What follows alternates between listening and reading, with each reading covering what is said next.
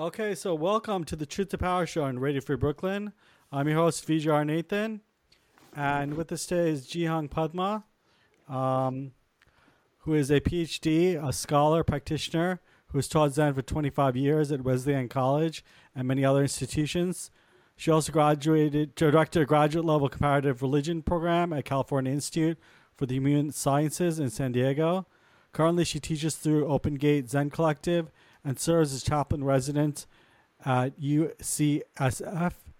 Her first book, Living the Season, Zen Practices for Transformative Times, is published in 2013. And her new book, Field of Blessings, Ritual and Consciousness, has just been released. Welcome, Jihang. Thank you so much. Thank you. Thank you for having me. Thank you. So why don't we start the conversation off a little bit about the title, and such an evocative title, Field of Blessings. Why don't you tell us a little bit about how and the themes of the book and how the title plays into it? Yeah, well, in a traditional Buddhist sense, the field of blessing represents the way that each of us, by cultivating enlightened mind, affects the world around us. Shines a light on the corner of the world where we are, through the way that we walk in the world. And so that quality of presence is the first element in healing. Thank you. Yeah, it seems like a lot of times we think about, or at least the first association I have is, kind of like a field, like sowing fields into a cornfield, or like a field in which we plant seeds in and grow crops. So we have the idea of field being planting the seeds there and creating the crops of blessings, so that then we can experience that. And also, the term blessings is also interesting. A lot of times we think of that in the theist tradition of God giving us blessings, but can you clarify a little bit of that? It's the blessings that arise from doing our own work, from living in alignment with our own integrity. As we work to heal ourselves from, the primary illnesses of desire, clinging, anger, and ignorance, then that sends waves out like ripples to everyone we make contact with. Our personal work is always interwoven together with the collective. Thank you. And it seems like the book is primarily addressing healing or healing arts. One thing that's interesting is the idea of attunement is also brought up, and I kind of like that idea because it's like I think of our minds as instruments, and how we're trying to constantly tune up our minds to get to a place of harmony with our environment, as you're saying, like get a place of harmony with ourselves and our minds, so we're optimizing.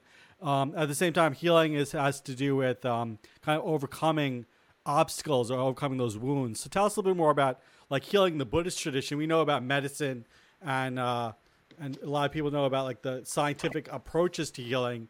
But what are some of the primary approaches to healing in Buddhism? Well, it's coming into our own wholeness. That's what we would say, which is being able to accept ourselves unconditionally, and to then be able to accept our world unconditionally. So that most of the time we have some lens that's a bit getting in the way, that's obscuring our clear view. And when we're able to, live in alignment with who we are, then that's a healing.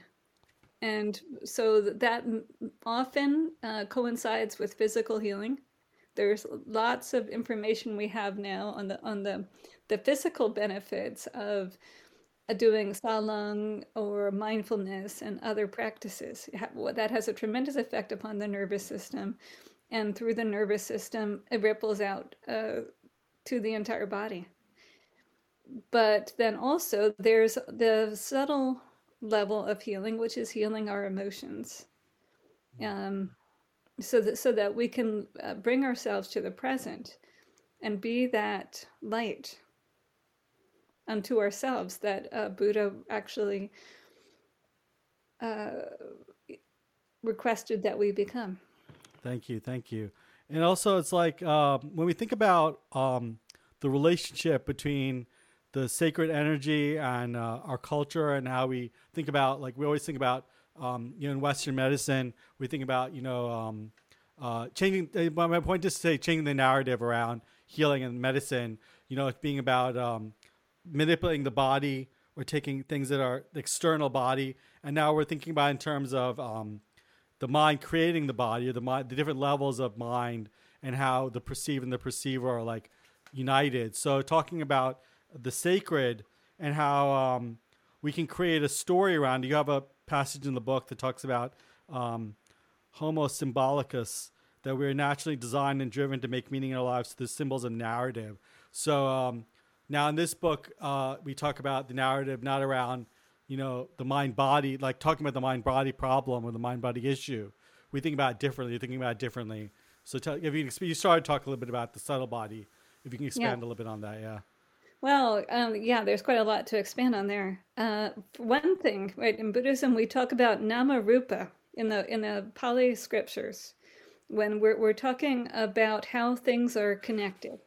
And that's one of the key pieces about this book is that healing happens through recognizing how connected we are to others in this world. That we're not on the solo isolated journey. And it's not about us, it's about the whole. That's one thing that brings us back into the whole family of things. So when I'm here perceiving you, you're here on my computer screen. I'm on your computer screen. So we're able to take in each other in this way. So then you become part of my experience of the world. I become part of your experience of the world. And that's the first thing, which is that within that, there's no separation. Tu Shan compared it to a jeweled net. Within this net, each crystal in the net reflects not only every other crystal, but every reflection of every other crystal. So just in that way, we're always composed of these reflections of each other. We're always coming into being together. From a Western perspective, we can understand that through interpersonal neuroscience, that our connection to our body is very much along through the same circuitry that enables us to know and perceive the feeling state of another person. So as we heal our relationship with ourselves, with our body, then we're also then able to restore our connections to others. That's a healing. And now there's a third level when we talk about the subtle energy body that's important. On the Tibetan Buddhist perspective, there's actually both a subtle body, which would be, for instance, the chakras, the nadis, and then there's an extremely subtle body composed of these, like a red drop and a white drop that begin at conception, and those merging of the red and white drop happens at the time of death. And that's associated with like a very particular kind of opening up of our consciousness, which enables us in some way to see things as they truly are, if we're alert. So that subtle energy body is something that we connect to through emotions, through synchronicities, through acupuncture and the other healing arts. And it, in some basic way, the Tibetan word wind horse, in some basic way, it corresponds to our nervous system, although it's not identical to the nervous system because it's not that, it's a subtle energy body. But through that, through working with that field, there can be connections made, for instance, to the elements, to the natural elements. And our bodies can be renewed by the elements because we are the elements of the earth, and the elements of the earth are us. We are nature. Yeah. So all of these arts are just a way to step out of our own way and let that grace, which is our nature, restore us. Yeah. And also, you think about the cross-cultural ways in which the book is cross cultural, is kind of bridging gaps in cross cultural awareness. You mentioned a little bit of indigenous Bon or shamanic traditions, and it seems like what you're just discussing just now kind of made me triggering me like thinking about that and thinking about how the ways in which the return to nature and these kind of thematics of a lot of indigenous cultures. What were some of the influences, some of the threads or influences or kind of cross-cultural understandings in this with the, if you could kind of illuminate a little bit more about shamanic influences or, Yeah, yeah. I love that question. Absolutely. One piece is that as Dr. Eduardo Duran, who is a Native American psychologist, told me, many of the Native American languages, as well as Pali, which is one of the ancient Buddhist languages, they're verb based rather than noun based. So that means that there's an understanding of process. Everything is in process, everything is becoming. So in that way, there is no enlightened person. There's simply enlightened activity. Mm.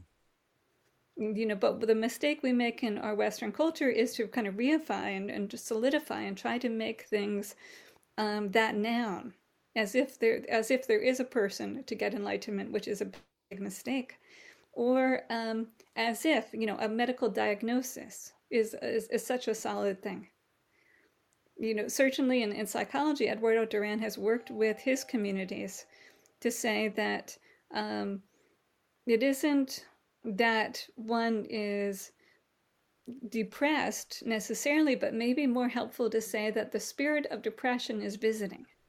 Mm. And in that way, it's something that a person doesn't have to identify with. It's not like I am this diagnosis, but this experience is accompanying me for now.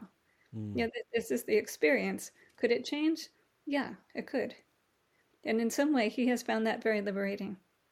Yeah, I really like the idea how you integrate in the no self and the not self, kind of the absence of inherent self, and kind of understanding how it's interdependent.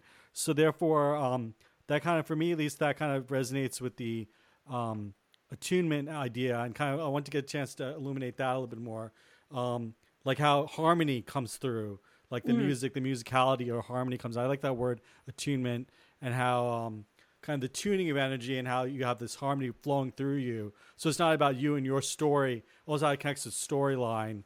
It's not about you and your story, but rather the energy kind of resonating. Yes, yes. That this, in some way, all of this is resonance. That when we're in alignment with the natural rhythms, then our body knows what to do.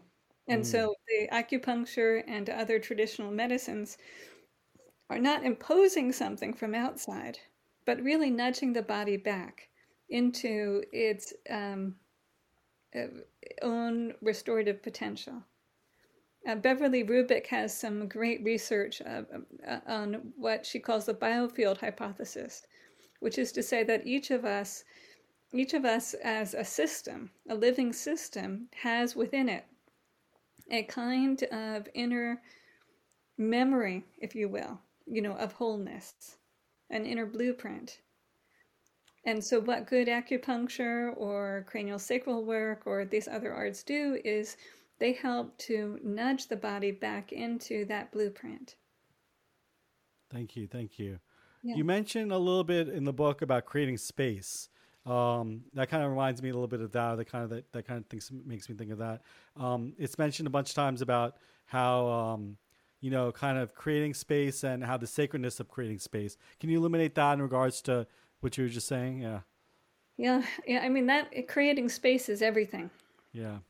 That's what the healers begin with.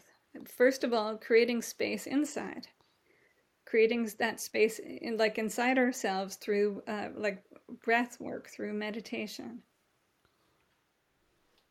It's through creating that space within that we're then able to hold sacred space for another person. I just saw that actually this afternoon when I was visiting with patients in the hospital. Mm. To whatever degree I'm able to get out of my own way and create that space within myself and then within our conversation, they feel witnessed. And then out of that comes the appropriate response, whatever the action may be. But sometimes just bearing witness to what is going on for people is the healing. Thank you, thank you. It seems like with the inverse or the opposite would be like the crowding up and kind of the knee jerk response to reactions where it's like there's too much going on. We're just kind of carried away. We're not being mindful. We're kind of carried away by this distraction, that distraction, and we're not creating space for us to have an intention or to create like to give ourselves the silent space to allow the harmony to percolate up naturally. I think it kind of has to do with the natural resonance of things and how things are in without interfering. Like with water, when you stir it up, it becomes agitated, but when you allow it to settle, it has a natural place of going to stillness. Yes, very Yeah. much, very much.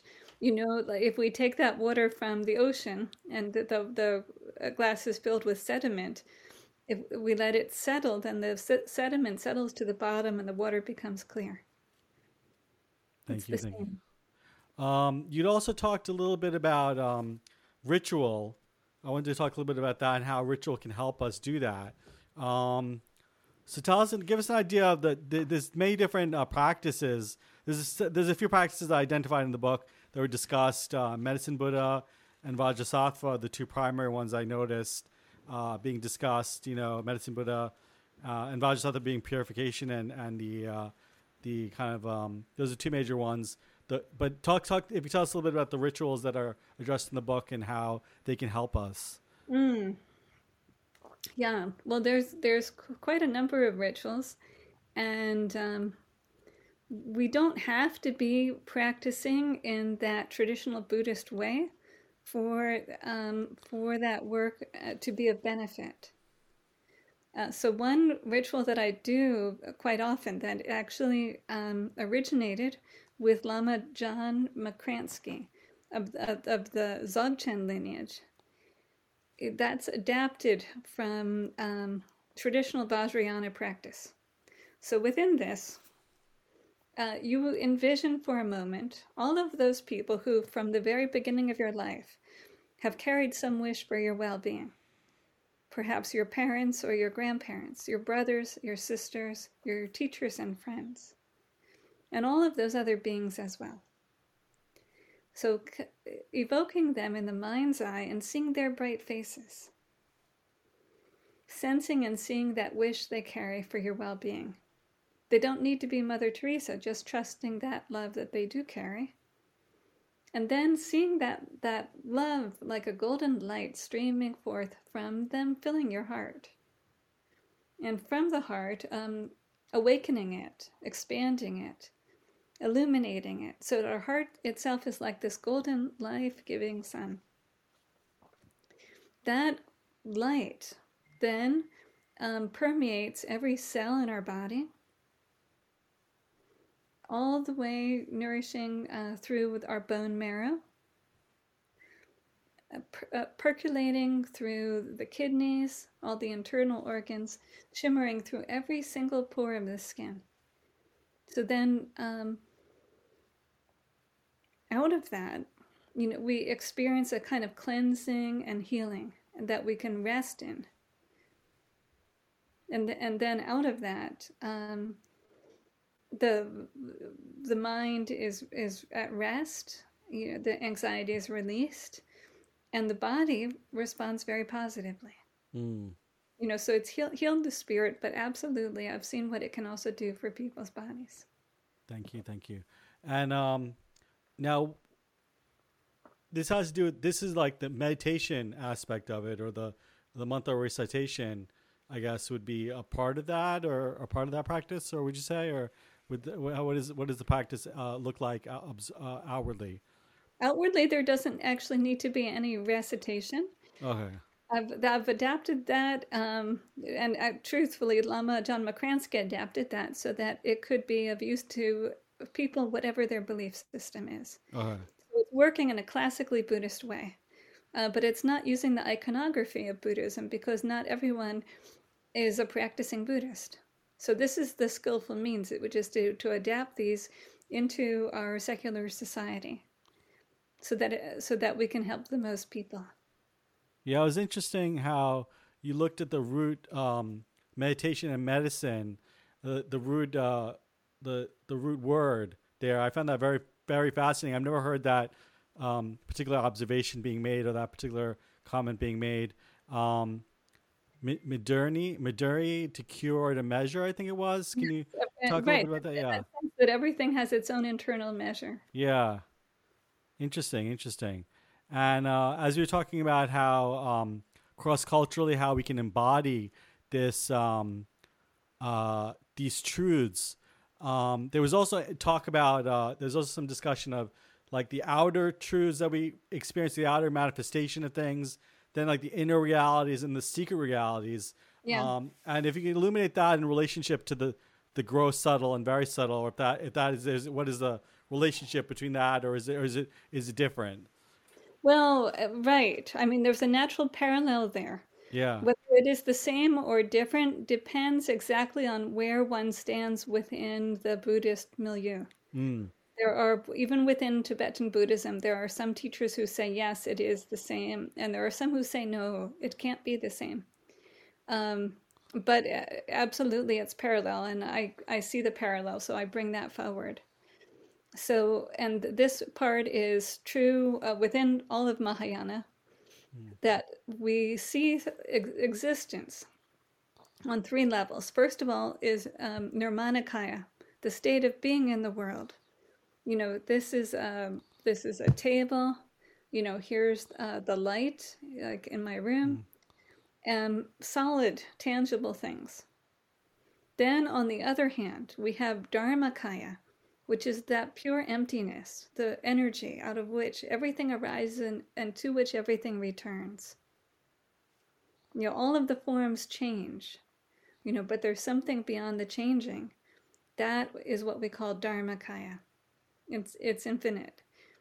Then, though, there's a third thing right in between, sambhogakaya. So sambhogakaya mediates in between form of the tangibles and emptiness, dharmakaya. So sambhogakaya shows up in the way that we might experience synchronicities in the world, Mm. or that we might have a premonition through a dream. There was the great chemist Kikull who discovered the shape of the benzene molecule. He discovered that through a dream of the Ouroboros, a snake eating its own tail. And so when he received the Nobel Prize for his discovery, he said right away, I thank my dreams. So Mm. that would be an example, really, of the way that we experience Sambhogakaya. Thank you. So it seems like you know, all these kind of various traditions has to do with also like how our experience of the self is a very like, you know, we can experience ourselves in a very obvious way, like how we in relationship to others, but also we can see ourselves in a deeper level, kind of like how we're connected with others. So in other words, like, you know, there's a story of Vijay and how, you know, he was born and blah blah blah, and the narrative, the storyteller around that, and then there's the experience that I have of myself as a person, and then how it's related to and interdependent with other people. Is that kind of get on get on what you're talking about, or how would Yeah, you express that? Yeah. yeah. Very often, when people are challenged in healing, you know, if we when I look into it, if I inquire with them, you know, I find that some part of their system is stuck in the past. Mm. Yeah, you know, we have these early life experiences, you know, or maybe somewhere down the road, you know, there was something that was unfortunate, some break in relationship, something. And so when we're able to bring ourselves back into present time, yeah, there's there's something powerful, very powerful about that. And So in that way, it's always helping people to see that they don't need to identify with their story Mm. or their thoughts or their emotions, um, because we're greater than all of that.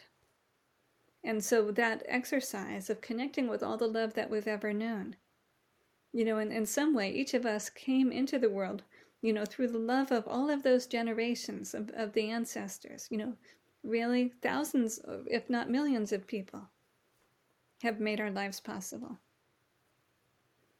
And so that is actually kind of humbling, Mm. but it also brings us into connection. Thank you. So this is the Truth to Power Show on Radio Free Brooklyn. We're here with Jihang Padma, talking about the field of blessings, ritual and consciousness, and the work of Buddhist healers. Many of the themes of the book also deal with, among the many themes, deal with returning to the heart and returning to the heart, place of heart-centered awareness. For that healing to take place, I think you have to kind of always return to a place of being really, grounded in love and grounded in compassion, love, and kindness. How do you envision return to heart as playing a role in your healing? Well, what happens is that when we look at these things from the perspective of Tibetan or Chinese medicine, there's a quality of energy called the Shen that dwells in the heart. And the Shen is the spirit. And the spirit is, we could say, easily startled, like birds. Mm. And so what a healer does then is to bring that Shen, back into the heart.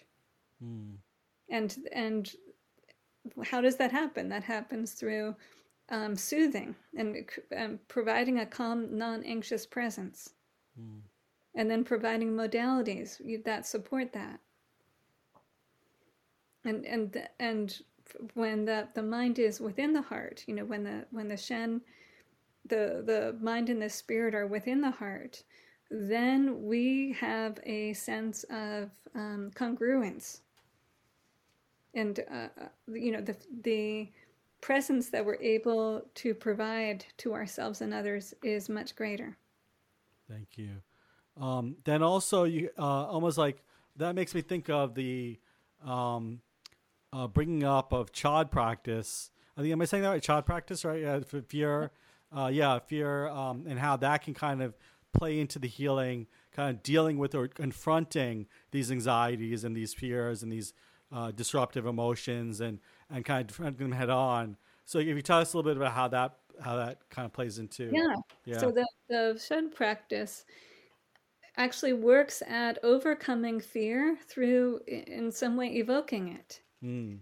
It's that's the amazing catalytic potential of these Vajrayana ritual. So that what is called up through the ritual is that original imprint of fear. You have people playing trumpets made out of human thigh bones. Mm. It's the most eerie sound.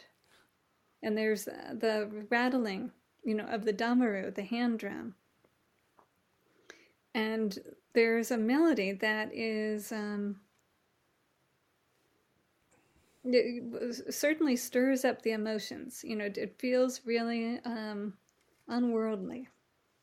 But through this, through what this really takes us to is an altered state of consciousness, through which our emotions are more vivid.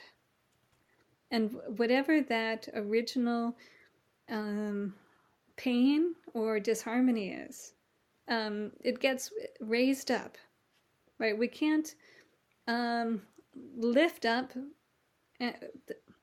we can't heal that emotional imprint unless it's been lifted up.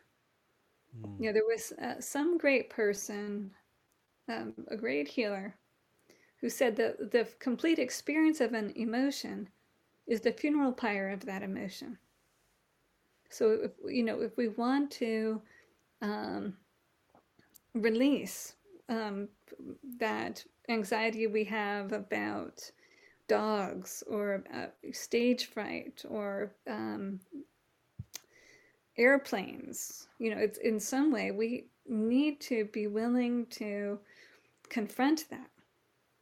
And as we do that, then we're suddenly in a different relationship to it. So in the Tibetan way, that's done very skillfully, which is that first of all, one invites the demons in and sits them down, Mm.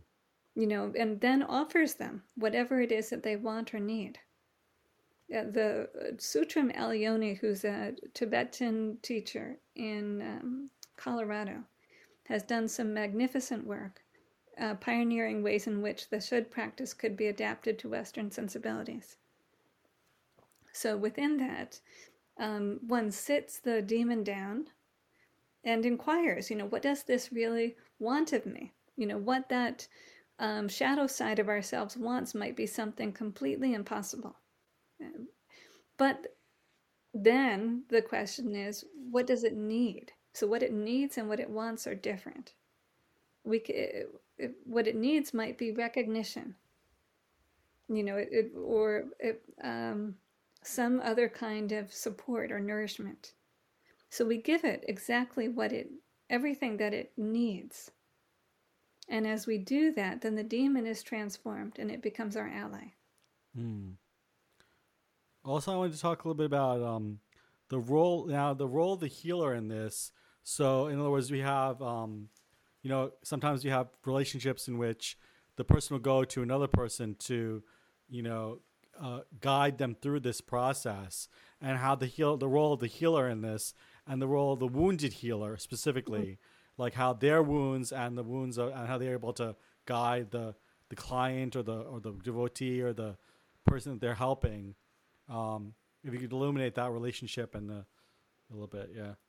Well, from the beginning, of these healing lineages, there's been an understanding that people are often initiated into the path by having a healing crisis themselves. Mm. So there's a great story about this nun who was struck with leprosy, and she practices through the leprosy and becomes a great healer. Mm. It's amazing. There's many other stories about these healers who I interviewed who encountered massive doubt when they were on their meditation retreats, or they had physical obstacles like asthma. And they found actually that these were resistant to traditional Western medical modalities, and they did have fruition. They did experience healing when the traditional Buddhist remedies were practiced. For me, myself, I can say that I wouldn't be sitting here without the help of the powerful healers who I have experienced. Mm. Because every single time I've sat on a 90-day retreat, I've had something physical happen that I needed to take care of. Mm. Sometimes it's been back spasms or sinus infection, or something else happening with the joints. But I can honestly say that I wouldn't be here, the person who I am, without all of the help of the people who have supported me. And so that's one of the messages of the healing crisis, which is that we don't do it alone. Mm. We thought we were in this grand drama and tragedy alone, but actually everything is supporting us. That recognition of community, that's one of the core elements of healing across culture. Mm. Yeah, I was just going to bring up the role of what we call the sangha, or the community in that, and how they can kind of connect, and it has to do with the interdependence of our beings. So it's like we're only here because of other people, through the kindness of others, and also we're created by others in a way. We're kind of we're not just creating ourselves out of thin air, but we're creating ourselves interdependent with other people.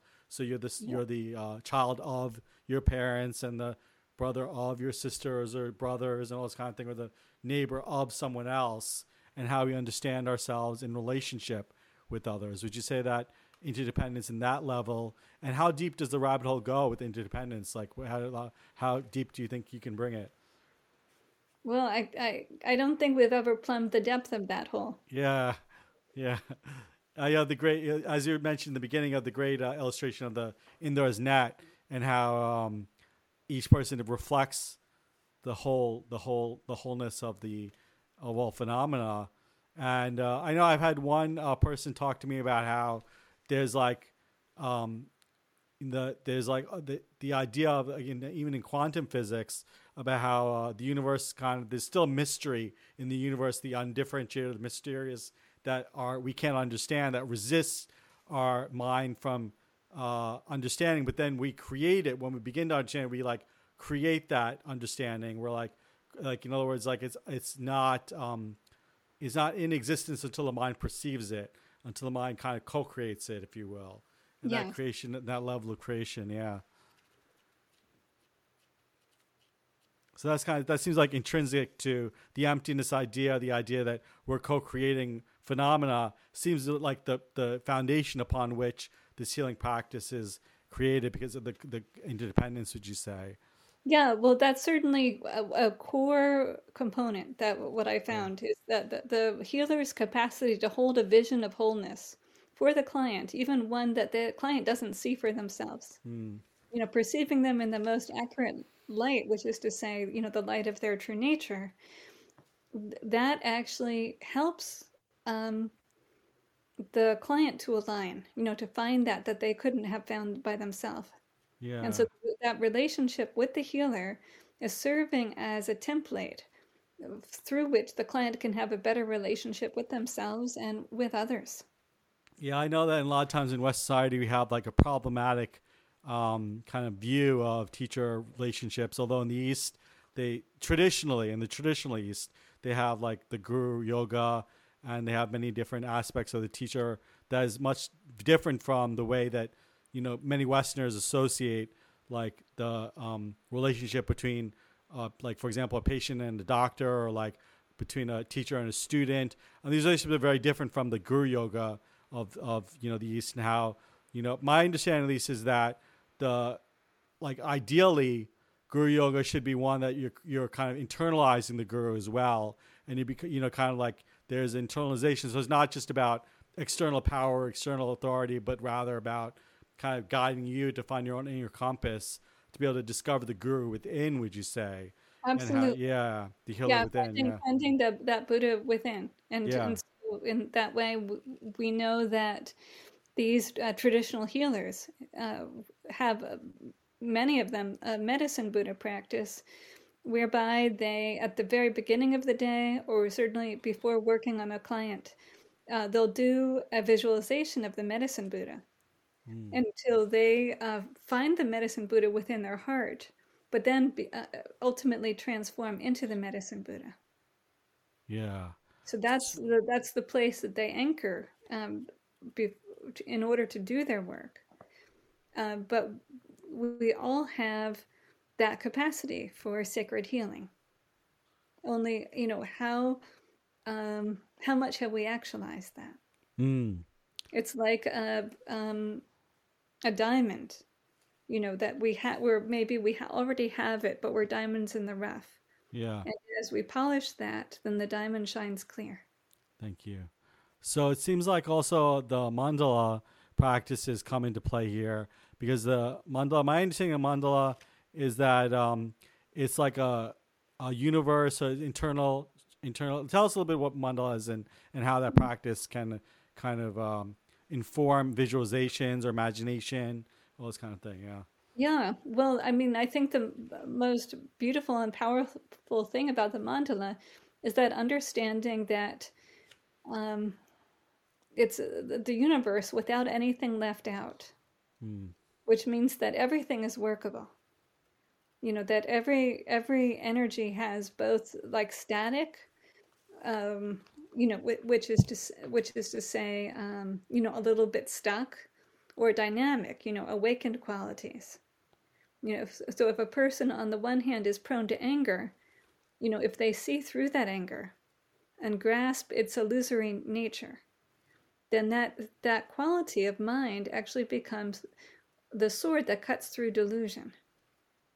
Like at the place of not knowing, passion, which is clinging to things, becomes compassion. am attached to eating, and so I light the fire and cook a meal so that everyone is nourished. And Mm. and so on, throughout all the directions of the mandala, everything is workable.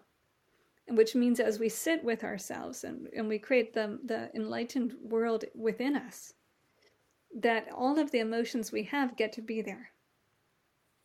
And when everything gets to be there, then we can own our shadow and the power of the shadow. And instead of looking for some place to project that or denying it, which obviously gives it like more power and really trips people up. If when we own that, it's very rich material. Mm. And that actually helps us to be that fruit or flower, on the tree of life that we're intended to be. Yeah, I mean, you bring up attachment theory as being one of the touching stone points in the book. Tell us a bit how that plays a role in your healing and one's healing. Yeah, thank you. Well, so for all of us, the patterns through which we relate to other human beings were formed in the very first 2 years of life, before our conscious memory was online, before the prefrontal cortex was fully formed.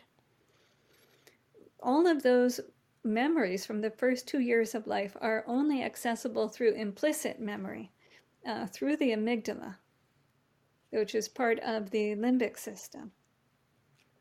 And to whatever degree our caregivers were then able to be open with us and reinforce our healthy connection, and were relatively free of their own preoccupations, to that degree, then we internalize, a kind of security in relationship, a sense that we can reach out in our vulnerability and those needs will be met.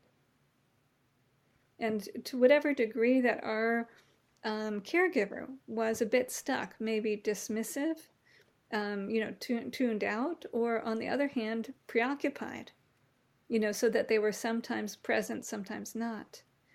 To whatever degree that's the case, our own relationship with our body, our relationship with ourselves, our own emotions, and our relationship with others will pattern that we might, in the same way, push down our feelings. How often do you hear in our society messages to men especially, like not to be weak by expressing feelings. And so what happens with that is that we have generation after generation, of human beings whose emotional range is a little bit stuck. Because if we don't reinforce those neural connections, they don't grow, they kind of attenuate. Or on the other hand, right, if the caregiver was sometimes present, sometimes not, we might have this anxious relationship to others, a little bit clingy, or expecting relationships to be hard work, and sort of getting in our own way like that. But thankfully, we all have the capacity for what's called earned secure attachment, which is no matter what our early life experience, through connecting with another human being in the here and now in a way that feels trustworthy, we can build that security that we so much need. And that is actually how the healing takes place as well. Is that in the way that the healer is able to create space within, and then out of that space within, create a trustworthy relationship with their client.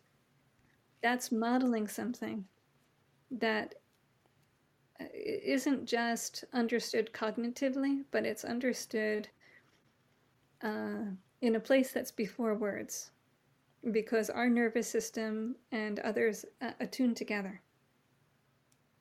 Thank you. It seems like it all connects with the stories we tell ourselves and stories our society is telling each other. I kind of make that connection in the idea that, kind of the ways in which we storytell about the human experience kind of informs our experience of ourselves and our experience of how we have these, when we have like sensations of the body, we tell ourselves a story about why we're having that, and then or why we're having, whether it be any range of emotions we're going through.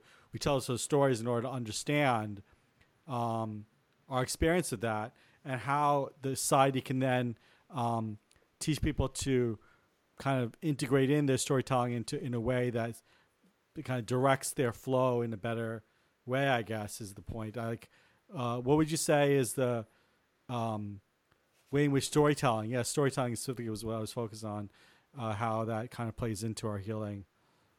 Well, very often that within our internal story, we have many different threads, Hmm.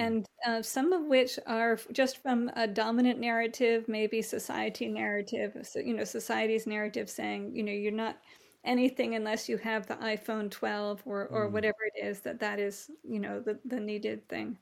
Or the society's coordinates of beauty, for instance, coordinates of value. So we have a little bit of a mixture in Hmm. our inner story quite often. But a good healer will be able to lift up, those elements of the story, the threads of the narrative that support that sense of hope and freedom and opportunity and connection.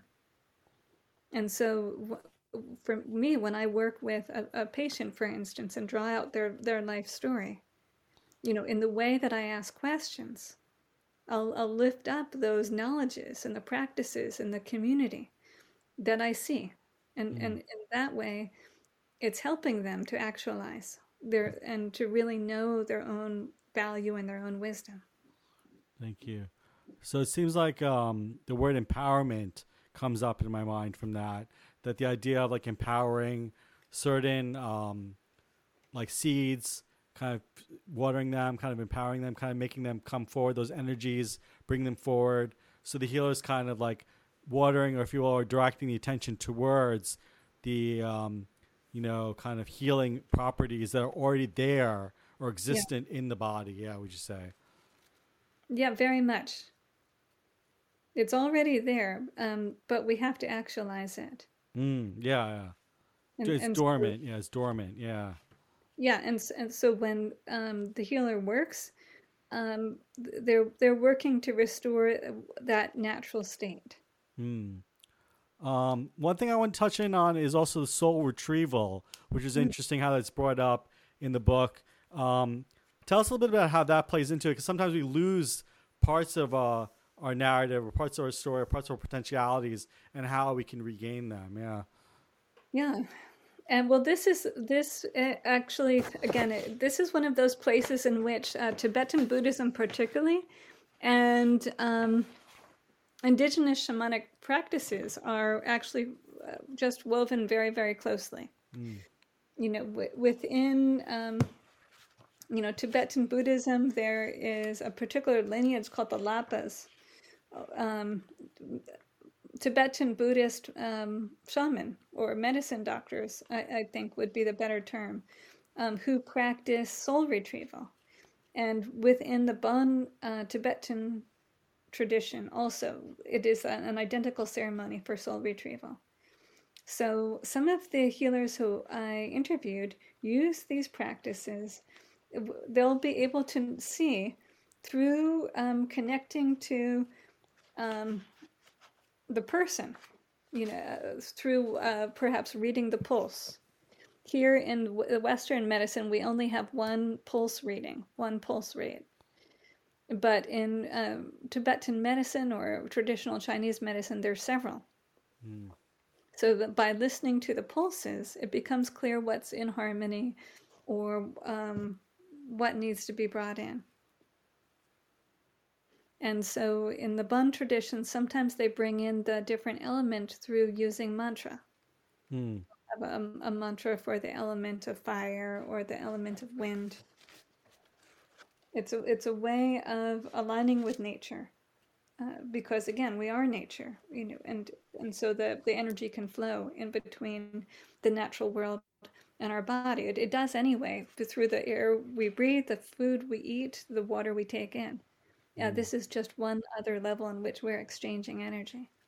Yeah, it seems Uh, like in regards to soul retrieval, like that seems almost contrary to the idea of no self. But at the same time, it's like it's more about the energies or retrieving energies that were part of our story in the past. I think what I got the sense of from the passage is like kind of retrieving those narratives, those threads that we were kind of pursuing in a time in our life that we're able to then pick up and reclaim or re-own.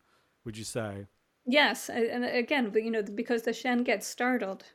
Mm, There's ways in which if we have a really disturbing uh, shock, then a part of us might be hard to access. Here in the West, through psychology, we know that um, as PTSD, mm, and where uh, people will be having experiences of being a bit outside of themselves. mm, But those trauma symptoms actually align very closely with the traditional understanding in indigenous and Buddhist cultures of a need for soul retrieval, mm. so that when that element comes back, perhaps that we can see that through the flesh in someone's face. The core vitality is restored. Thank you, thank you. So this is the Truth to Power Show on Radio Free Brooklyn. Um, just wanted to give a couple quick announcements. The Radio Free Brooklyn is a 501c3 nonprofit organization whose mission is to provide a free and open platform to the community and promote media literacy. If you're inspired by the conversations had on the show and on Radio Free Brooklyn, please consider donating to radiofreebrooklyn.org/donate.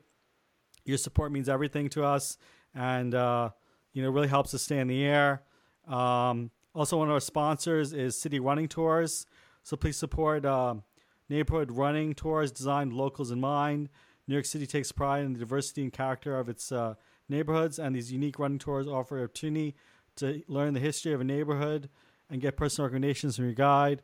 Choose some tours of 23 neighborhoods, including the East Village, Upper West Side, Bushwick, Long Island City, and Roosevelt Island. For more information about the running tours and to see a list of neighborhoods and full tour schedule, please visit their website at cityrunningtours.com/New York City and check out the live tour every Saturday at 10 a.m. on Instagram.com/cityrunningtours.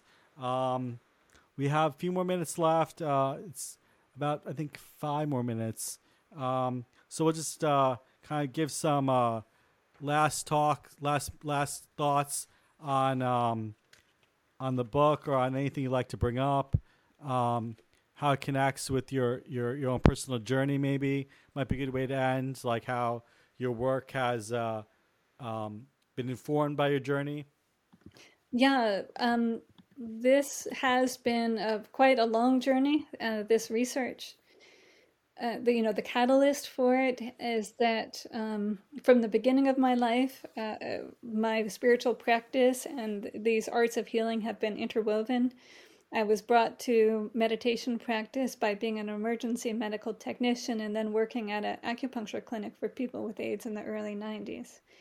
And then, throughout my meditation practice, I've always come to these places where I needed some good support physically, spiritually.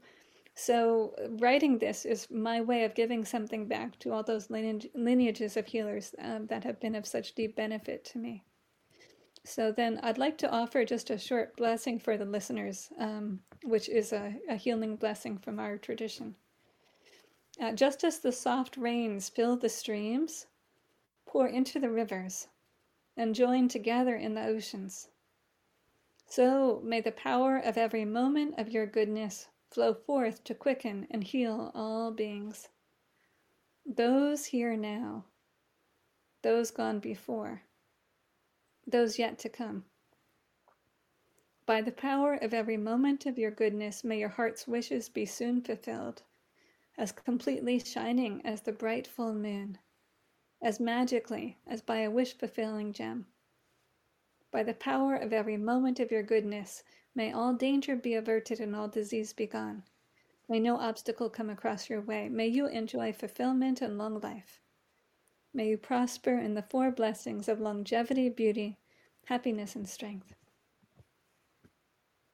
Thank you. Thank you. It's so beautiful. And I know that a lot of times in Buddhist practice, we dedicate at the end, this kind of part of the dedication practice to kind of connect our intentionality with that larger uber intention or that larger intention of like, the betterment of our community, because our community and our the world and phenomena, kind of purification of these kinds of sufferings is part of a part of us, part of our existence.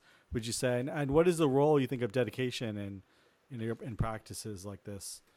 Well, I think dedication is the thing. The moment that we begin to aspire with the heart, it's as if we're already there. We just need to continue.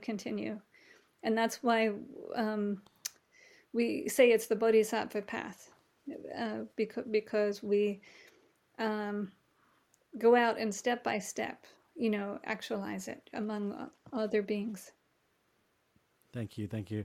So tell us where people can follow you, where can people find out more information or buy the book or look at your work and look at your other works. Yeah. Thank you. My work can be found at the website mountainpath.org, like a mountain, path.org. And there's more information about some teaching that I'm doing. Our Zen group, which meets on Mondays and Fridays, and some other literature that I've written. My book, Living the Season, is useful for beginners. And then also you can find me under A Natural Wisdom on Instagram. Thank you. Thank you. So just want to remind listeners of the Truth to Power show. We're just about wrapping up. We air every Monday at 8 a.m. You can find out more at radioforbrooklyn.org/truth to power. You can listen to our archives. I have actually a guide to the various older episodes on my website, vgrnathan.com. You can look under Truth to Power Show Guide, and you'll be able to find the previous interview we did. Now it's been a couple of years though, with Living the Seasons a few years ago, so people will be able to find that episode as well that I put under the healing arts under the guide. So definitely check that out and check out the book, which I found very good. I found it very well organized and very easy to understand. Many different sections. The way the organization of the book is very superior, I think, to a lot of some of these books. Like it's clearly organized very well, and for beginners or experts, I think they'll get something out of it. Thanks so much. I'm so grateful for everything that you do here, Vijay. Thank you. So I'll probably go out last few minutes. I'll just put a little chanting on to